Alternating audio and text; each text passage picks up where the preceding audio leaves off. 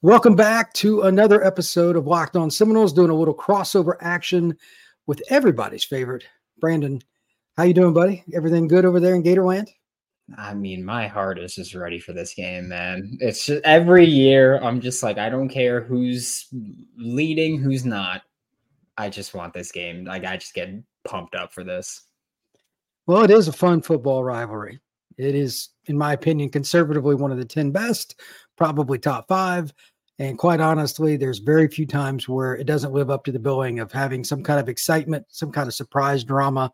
Last year was no different in that regard. So why not? You know, there's always somebody that makes a play and makes you at least wonder for a while if one or the other is favored. But thanks for coming on the show. Opening thoughts here in terms of biggest concerns as a Gator. What are you most worried about as a Florida fan, even though it's in the swamp? Honestly, it still comes down to Florida's defense. And I think that goes to a testament to how bad Florida's defense is, that we're dealing with a backup quarterback for Florida's offense. I mean, on both sides. And my biggest concern is still Florida's defense, because I know that Tate Rodemaker can do a very simple thing of throw the ball downfield, and Florida's given up more explosive plays than anybody else in the country right now. And that's worrisome, because you look at pretty good weapons that Florida State has. And it's honestly as simple as that. Like, I know that the play at the college level is never as simple as, hey, just throw the fade to Keon Coleman. But it felt like that against LSU. That's what they did. They were just like, all right, yeah, Keon's like, yeah, just throw it up here, and I got it. And you could very easily do that against a Florida defense where not only are they giving up the most explosive plays in the country, but they're also giving them up deep and outside. And so when you throw jump ball receivers to Jason Marshall Jr. and Jalen Kimber, I don't care what expectations were at any point. I don't care how you feel about their coverage, because even when they're there, they don't make a play on the ball. That's the terrifying part to me, that Florida State has those guys that will win that, and Florida has guys that will lose that on defense. And so for me, that's easily my biggest concern, even more than Max Brown being the starting quarterback against a very good Florida State defense. And that just speaks volumes, I think, to how low everyone should be on this Gators defense. The last I checked, this game was in the 6-7 point range as far as the spread. Now, I'm not a betting guy, and I know you follow it and you're involved with that a little more than me. When you first saw the line, because I was thinking the same way, just looking at just broadly, that would be my concern in this game, is the one thing that could make this a double-digit game. Were you surprised when Jordan was in? Obviously, Jordan Travis being out changes the complexion completely, but were you surprised that it was as low as it was? No, because of Jordan Travis being out. Like, whether or not you agree with it or disagree with it, I think that in college, especially when a good starting quarterback goes out, the line really changes a ton. And so I think that's what it comes down to. Even I don't get it when Graham Mertz got hurt. I would see that I could see that it being bigger, but 6.5 point spread right now on FanDuel doesn't really surprise me. Also, when you consider that typically you give 3 points to the home team, so that puts it at 9.5. The Swamp, I feel like, usually gives you a bigger advantage for Florida. So even if you want to say it's 4.5 point spread, then it would be double digits. It'd be 10.5. So I think that when you look at Florida being the home team, and also I think everybody's just like, it's a rivalry game, any wild thing can happen. I think that's what it came down to. But yeah, it doesn't shock me a ton. I disagree with it, but it doesn't shock me a ton. My brain tells me Florida State should win this. My heart tells me that I'm going to take Florida to cover, but my brain tells me not what I This is do. why Vegas makes money. Comments like that is why Vegas makes money. Yeah, I single-handedly fund the FanDuel Locked On sponsorship. That's all me. Just betting on Florida every week is just whatever. I'm going to do it. I'm not going to make any comments on that. I'm just going to let that ride. But on Wednesday, I did a podcast and I called it Florida State versus Florida mismatches. And there were 3 areas, one of which connects to another. But tell me if you agree or disagree with these. Okay. First one, we had talked earlier this week about Barber, the left tackle, being banged up. Billy's not going to go out and say, oh, by the way, for sure he's not playing, or this. You can't ever believe head coaches anyway, but rivalry week, No, I'm not. If he came over to my house and sit down in front of me, I wouldn't believe him. But Barber, at the very least, is banged up. Jared Verse, good. Patrick Payton, good. Byron Turner, good. You see this theme here. Are you at all disagreeing with the fact that one of the biggest mismatches should be, at least on paper, FSU DNs against the offensive tackles for the Gators? No, that would absolutely be a concern for me. Even if Florida's offensive line was completely healthy, they just simply put, they haven't been good this year. I appreciate the honesty. I try not to bash people, but like this offensive line's just been bad. That there's no other way to put it. Austin Barber's regressed from last year, hasn't lived up to the expectations. Perhaps he's better at right tackle than left, but we're dealing with the cards that were dealt here. And I don't think that Austin Barber's been well, whether or not he plays. Damian George got hurt last week. Cam Waits didn't play well last week. Lindell Hudson Jr. didn't play well last week. Any of the 4 offensive tackles for Florida that have played this season haven't looked great. They've had their moments. Everybody's had their moments, but they have not looked great. And as a unit, they've been struggling to put together consistent performances. And so I'm very hard pressed to go, oh yeah, they're going to show up in this game, to say that would be the expectation. Absolutely not. All right. The second one I had, FSU's receivers against UF secondary. Now, I think we've kind of hit this one, but I'm going to be a little more specific. One of the guys that I think is the most unique players, and I'm not saying this because I cover FSU, in all of college football, is Bell. He is, quote unquote, listed as a tight end. He's built kind of like an old school H-back, but he runs like a running back. Like, the guy is very, very unique. Not many teams can cover him. And you're never going to have 2 on him because of the obvious, Johnny and Keon. Florida State's going to be able to hit the middle of the field at least a little bit, I'm thinking would take. That's dangerous with a backup. I fully understand that. Screen game, underneath stuff. How does Florida cover, and should that be considered part of the mismatch? We already know the receiver thing. That's kind of a given. Tight ends, does Florida struggle with that? What's the deal there with Gators D?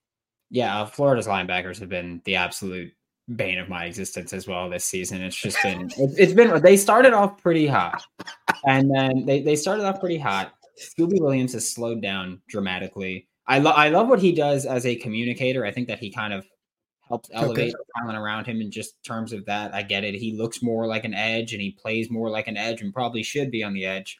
But I think that he elevates people with how well he communicates. It's very clear when he's on the field that communication is not a big issue, whether or not they play. He also did not play last week against Missouri, and look what happened with the linebackers on a certain 4th and 17 play and third and big game there. So I think that Scooby should be healthy. He was out with the flu last week, so I would expect him to be here for the Florida State game and playing in that one. But Jaheim Bell is someone where I even talked about this earlier in the week on Locked On Gators, where I think if you're Florida, you bring Jordan Castell down into the box from the deep safety spot. You put Bryce Thornton as your deep safety, and you let Jordan Castell line it up against Jaheim Bell. Jordan Castell is a tall dude. He's 6'3" as well, just like Jaheim Bell. He's tall. He's athletic. I mean, Nick Saban wanted the dude to play linebacker, so might as well bring him down into the box a little bit. But Jaheim Bell is someone that I think is I did a full show about him last year when he hit the portal, and I was like, hey, man, bring him over to Gainesville. A tight end that started at running back for South Carolina last year. He started there. He played against Florida. He was their main running back. So, yeah, he's someone that unicorn, completely unicorn. In a different way than Kyle Pitts, who I know we like to call a unicorn. Different way, but he's like that Jonnu Smith type where they're just like you could run the ball with him genuinely. Connor Hayward, whatever you want. I don't remember the name of the dude that was with the Steelers a couple years ago. Then he played running back and tight end. And I think that Jaheim Bell's that same kind of mismatch. He doesn't concern me as much just because I know how lethal Keon Coleman and Johnny Wilson can be on the outside. So I'm not too concerned with Bell just because I know that that's not the weakest spot of Florida. This third one is based on my gut that FSU will be leading at halftime and probably 7-10 at least mid third quarter. Rivalry game, I'm well aware this may not be the case. but regardless of when, an old adage is if you get a young quarterback in a tough spot, he's more apt to make a dumb play, which I don't think is a real difficult reach. With Verse, with Deloach, the way he blitzes, with Florida State having the number 15 pass defense in the country. To me, the way that Florida State can put the nail in the coffin is to get a strip sack fumble, or maybe even better. This is the funny thing about putting quarterbacks under duress. Sometimes the best plays when you don't even hit them. They see it, they start to move, but their eyes goes down. They lose sight of one of those key defenders, and then what happens? They throw it up. You told me earlier this week that Max does like to take a few shots down the field. I think that's how Florida State can knock out Florida. I'm not saying it's 100% that they will, but that is my gut feeling. There's going to be a bad, like, soon as he throws it, he's like, boy, I wish I had that back. Has that been in your mind at all? Like, you're worried about the colossal mistake where you and your New York City habitat are throwing things at the television and saying things that we cannot possibly say here at Locked On in any capacity. Is that something you're worried about? Honestly, not really. Because I think Max is playing with house money at this point. Like, no one expects Florida to win. Like, if he's going to be aggressive, he's going to be aggressive. It happens, but it's one of those things where I feel like Florida fans, myself included, have spent a lot of this season going, you got to stretch the field at some point. Like your offense has been so dink and dunk, you got to stretch the field at some point. And I know Florida fans, like myself, have been thinking back to last year when Florida played Florida State. And granted, Anthony Richardson, fourth overall pick, played one of his better games there in Tallahassee last year. Yeah. Ricky Pearsall found his way behind Florida State's secondary a couple of times for big plays. And even the other receivers that were on Florida at the time found their way behind Florida State's secondary. They just didn't really connect on those. Graham hasn't taken those shots. And if I'm Florida State, I'm preparing for that dink and dunk offense. I'm not going to expect a backup quarterback to change things. So I'm very much just with, hey, if Max is going to take those deep shots, I'll live with them. If he turns it over, he turns it over. But I think that he showed last week where people should at least have a little bit of faith in him, I'll say, where he drove Florida downfield to kick the game or the field goal to take the lead there with less than 2 minutes left. The big screw up was Trevor Etienne running out of bounds. It wasn't even something Max Brown did. Max Brown, fourth and four, threw a completion. He threw to Khalil Jackson on the double move down the sideline. I feel like Max just plays with confidence where he might take a few risks. I'm fine with it. I will live and die with that, because if you're going into this game, you got your backup quarterback in a rivalry game. They're undefeated. I have no problem and no even concern about going, oh, don't throw those risky throws. Do it. Who cares? You're the underdog here. You got literally nothing to lose. Just go for it. And if I'm Max Brown, I'm going into this game thinking, this is my audition for next year. If Graham comes back, this is still my audition to try to take that job from him before DJ Lagway is the eventual starter in 2025, maybe 2024. But if I'm Max, I'm looking at this as an audition, and you got to show out. Okay. I think there's different ways to look at it. And that's why I was curious about a Gator fan's perspective, because if it's a 7-point game with 8 minutes to go, you can't make that play. But if you're down 2 scores or more, I understand the risk. So there's circumstance to put into this, but it kind of goes both ways, and quarterbacks are often judged on one pass. Everybody always blames the quarterback for the interception when half the time, conservatively, the receiver screwed up the route, didn't know the route. Don't get me started on that. Didn't see the audible, whatever. There's a lot of that stuff. Yeah, Graham Mertz threw 3 interceptions this year. All 3 of them hit the receivers. All 3 of them. Well, granted, 2 of them I do believe were his fault. They weren't super easy to catch, but all 3 of them hit the receivers. First one against Utah hit Ricky Pearsall in the chest, popped up. Utah that's right. I remember that play. Right. And then that's against Kentucky, he threw it up to Arliss Boardingham in triple coverage. He should have, and it was just past the sticks. I think he should have thrown it low, but he threw it up high. Arliss hit him in the hands, dropped into a Kentucky's defender's hands. And then this past week against Missouri, he threw it on the run, rolling to his left, hit Arliss high in the hands. and Missouri picked it off. So granted, they weren't great throws, the final two to Arliss, but all three of his picks hit receivers in the hands. And look, I know that the old adage is if it hits you in the hands, you should reel it in. But yeah, and I will say that those were Florida's turnovers. Just simple things like that. It was just hitting receivers in the hand. So I get it that not everything is a quarterback's fault. But still, yeah. Okay. All right. The next point here that I want to make is key players to watch. Now, obviously, the two quarterbacks, I think we can kind of throw those out. If either one of them plays colossally bad, that team's losing. That's just the nature of quarterback play. Anybody outside of the obvious for either side that you're like, I'm really going to focus on this guy because he can make the difference between FSU or UF winning. I mean, I think that I just have to look at Keon Coleman. Like he's a dude where I'm just like, I've said this every time we've talked about him. I did an entire show on him in December about why Florida needs to pursue him and go after him. And then he came out immediately. He's that jump ball dude. I don't even care if Tate Rodemaker plays poorly because at a certain point, Keon Coleman's good enough where you don't have to play well. You just throw it up to him and he can be your deciding factor there. And then I look at Jason Marshall Jr., Jalen Kimber. If Devin Moore is going to be cleared to play, then Devin Moore, Jakeem Jackson, whoever is up against Keon Coleman, that's who the X factor is. Whoever is covering Keon Coleman. That's a good way to put it. That's it. Not even Keon. It's whoever is covering Keon Coleman because there's a certain point in this game, and we know it's going to happen, where they just throw it up to him. And you just have to come down and make that play. And I get it. Johnny's taller.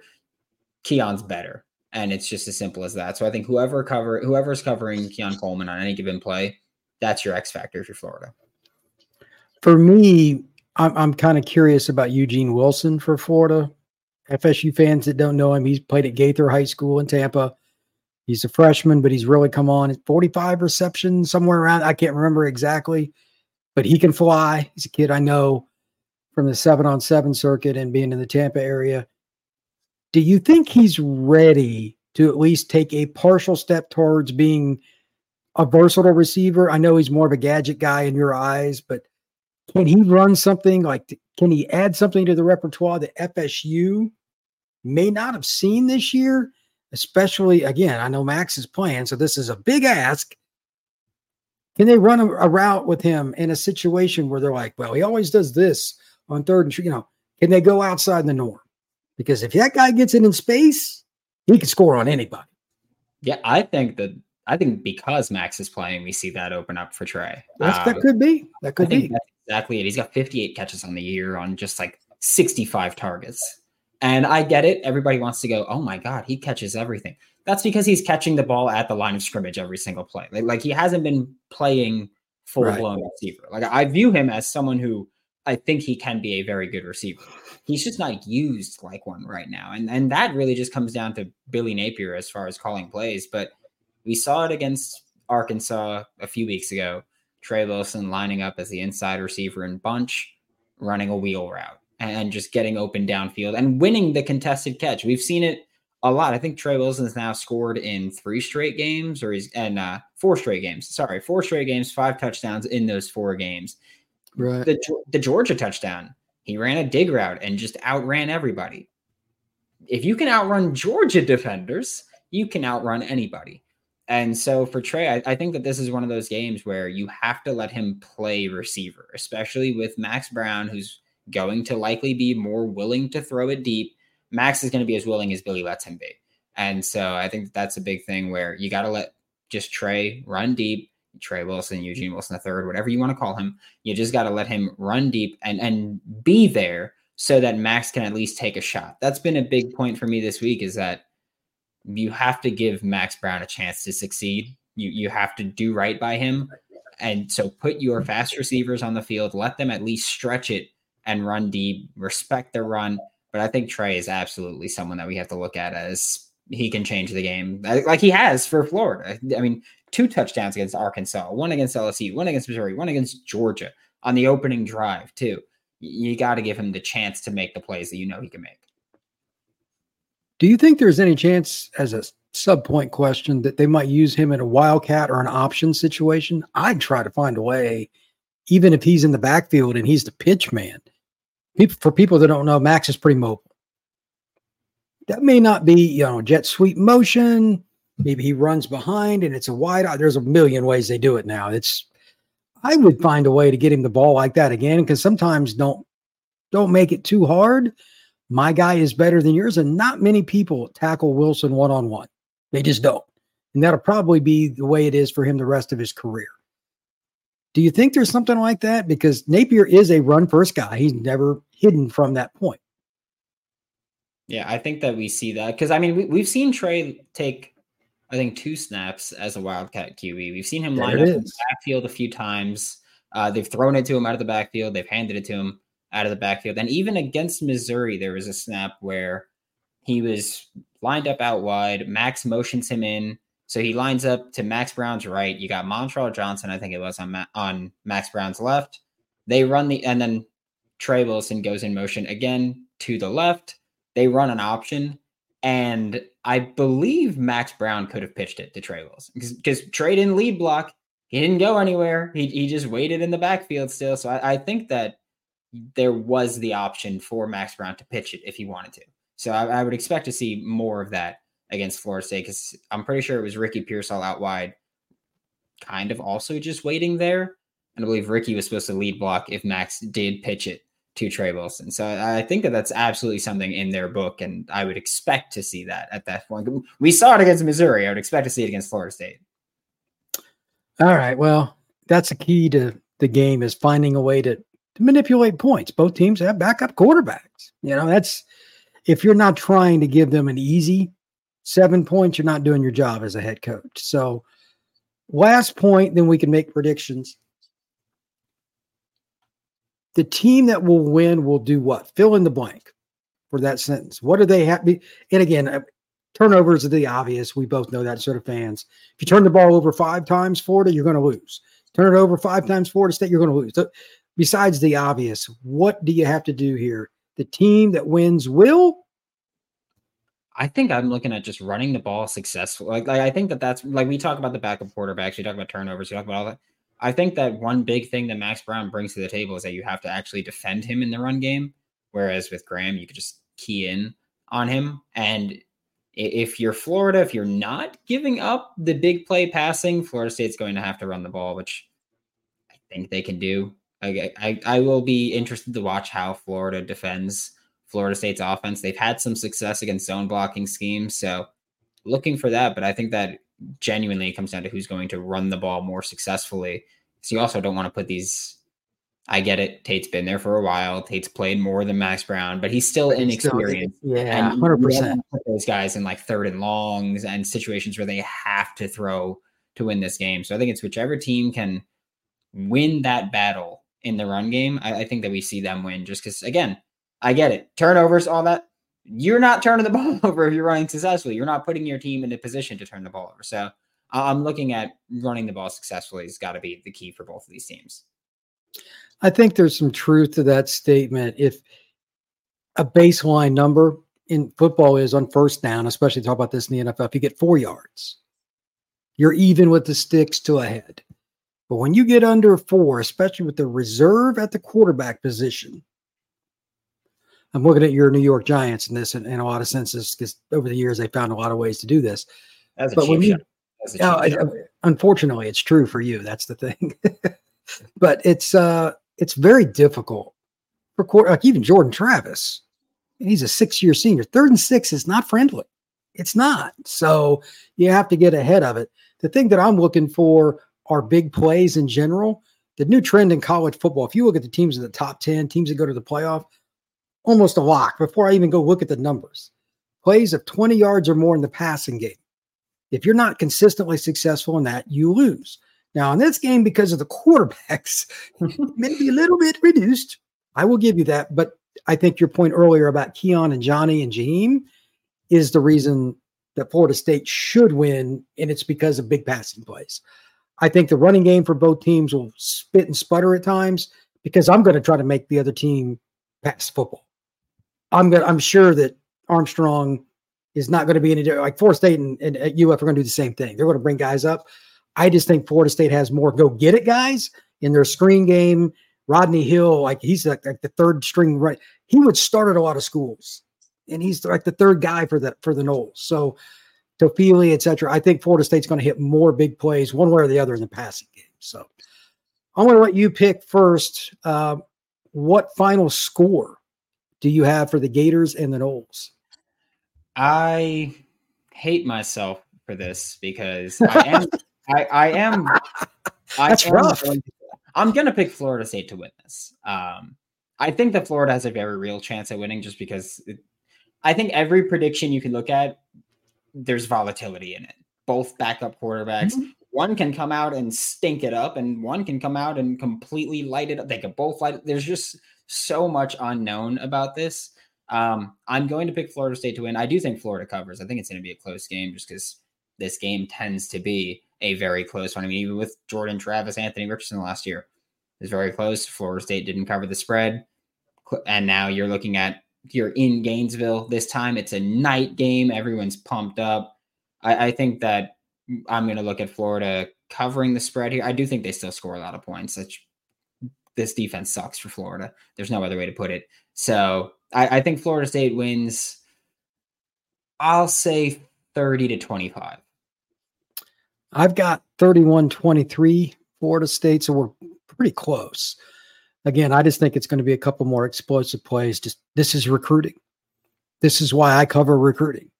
And the transfer portal, it is a big part of recruiting. Jaheim, Johnny, Keon, all transfer portal. Jordan was. Like everybody. I know Florida State's done better with the transfer portal than any school in the country. They really have. Trey Benson's a portal guy too, right? Yeah, he came from Oregon. Yeah, ironic. Yeah. I mean, all their skill guys that start literally are transfer portal. It's insane. So, and several of their offensive linemen also from the transfer portal. Jared Verse. Yeah. So, Patrick Payton and a handful of other guys have been around for a long time, but yeah, by and large, Florida State has really hit the home run there. So again, thank you very much for coming on. You've got Florida State. Make sure everybody knows the Florida guy picked Florida State. That's very important. It's been a few weeks since I picked Florida, so I think people are I think my listeners are used to it by now. Where I'm just like, hey, I know what this team is. I know that they can win, but I can't go out there and confidently go, yeah, you lost to Arkansas, but you're going to win this one. It is what it is. And just to reiterate, I've got Florida State winning by 8. So I guess technically they would cover in that. They barely. Yeah. 31-23. I think both quarterbacks will exceed expectations, but they'll both make enough poor plays that there'll be some stalled drives that the experienced guys probably would have completed. So anyway, thank you very much to everybody. Everybody have a great Thanksgiving and take care.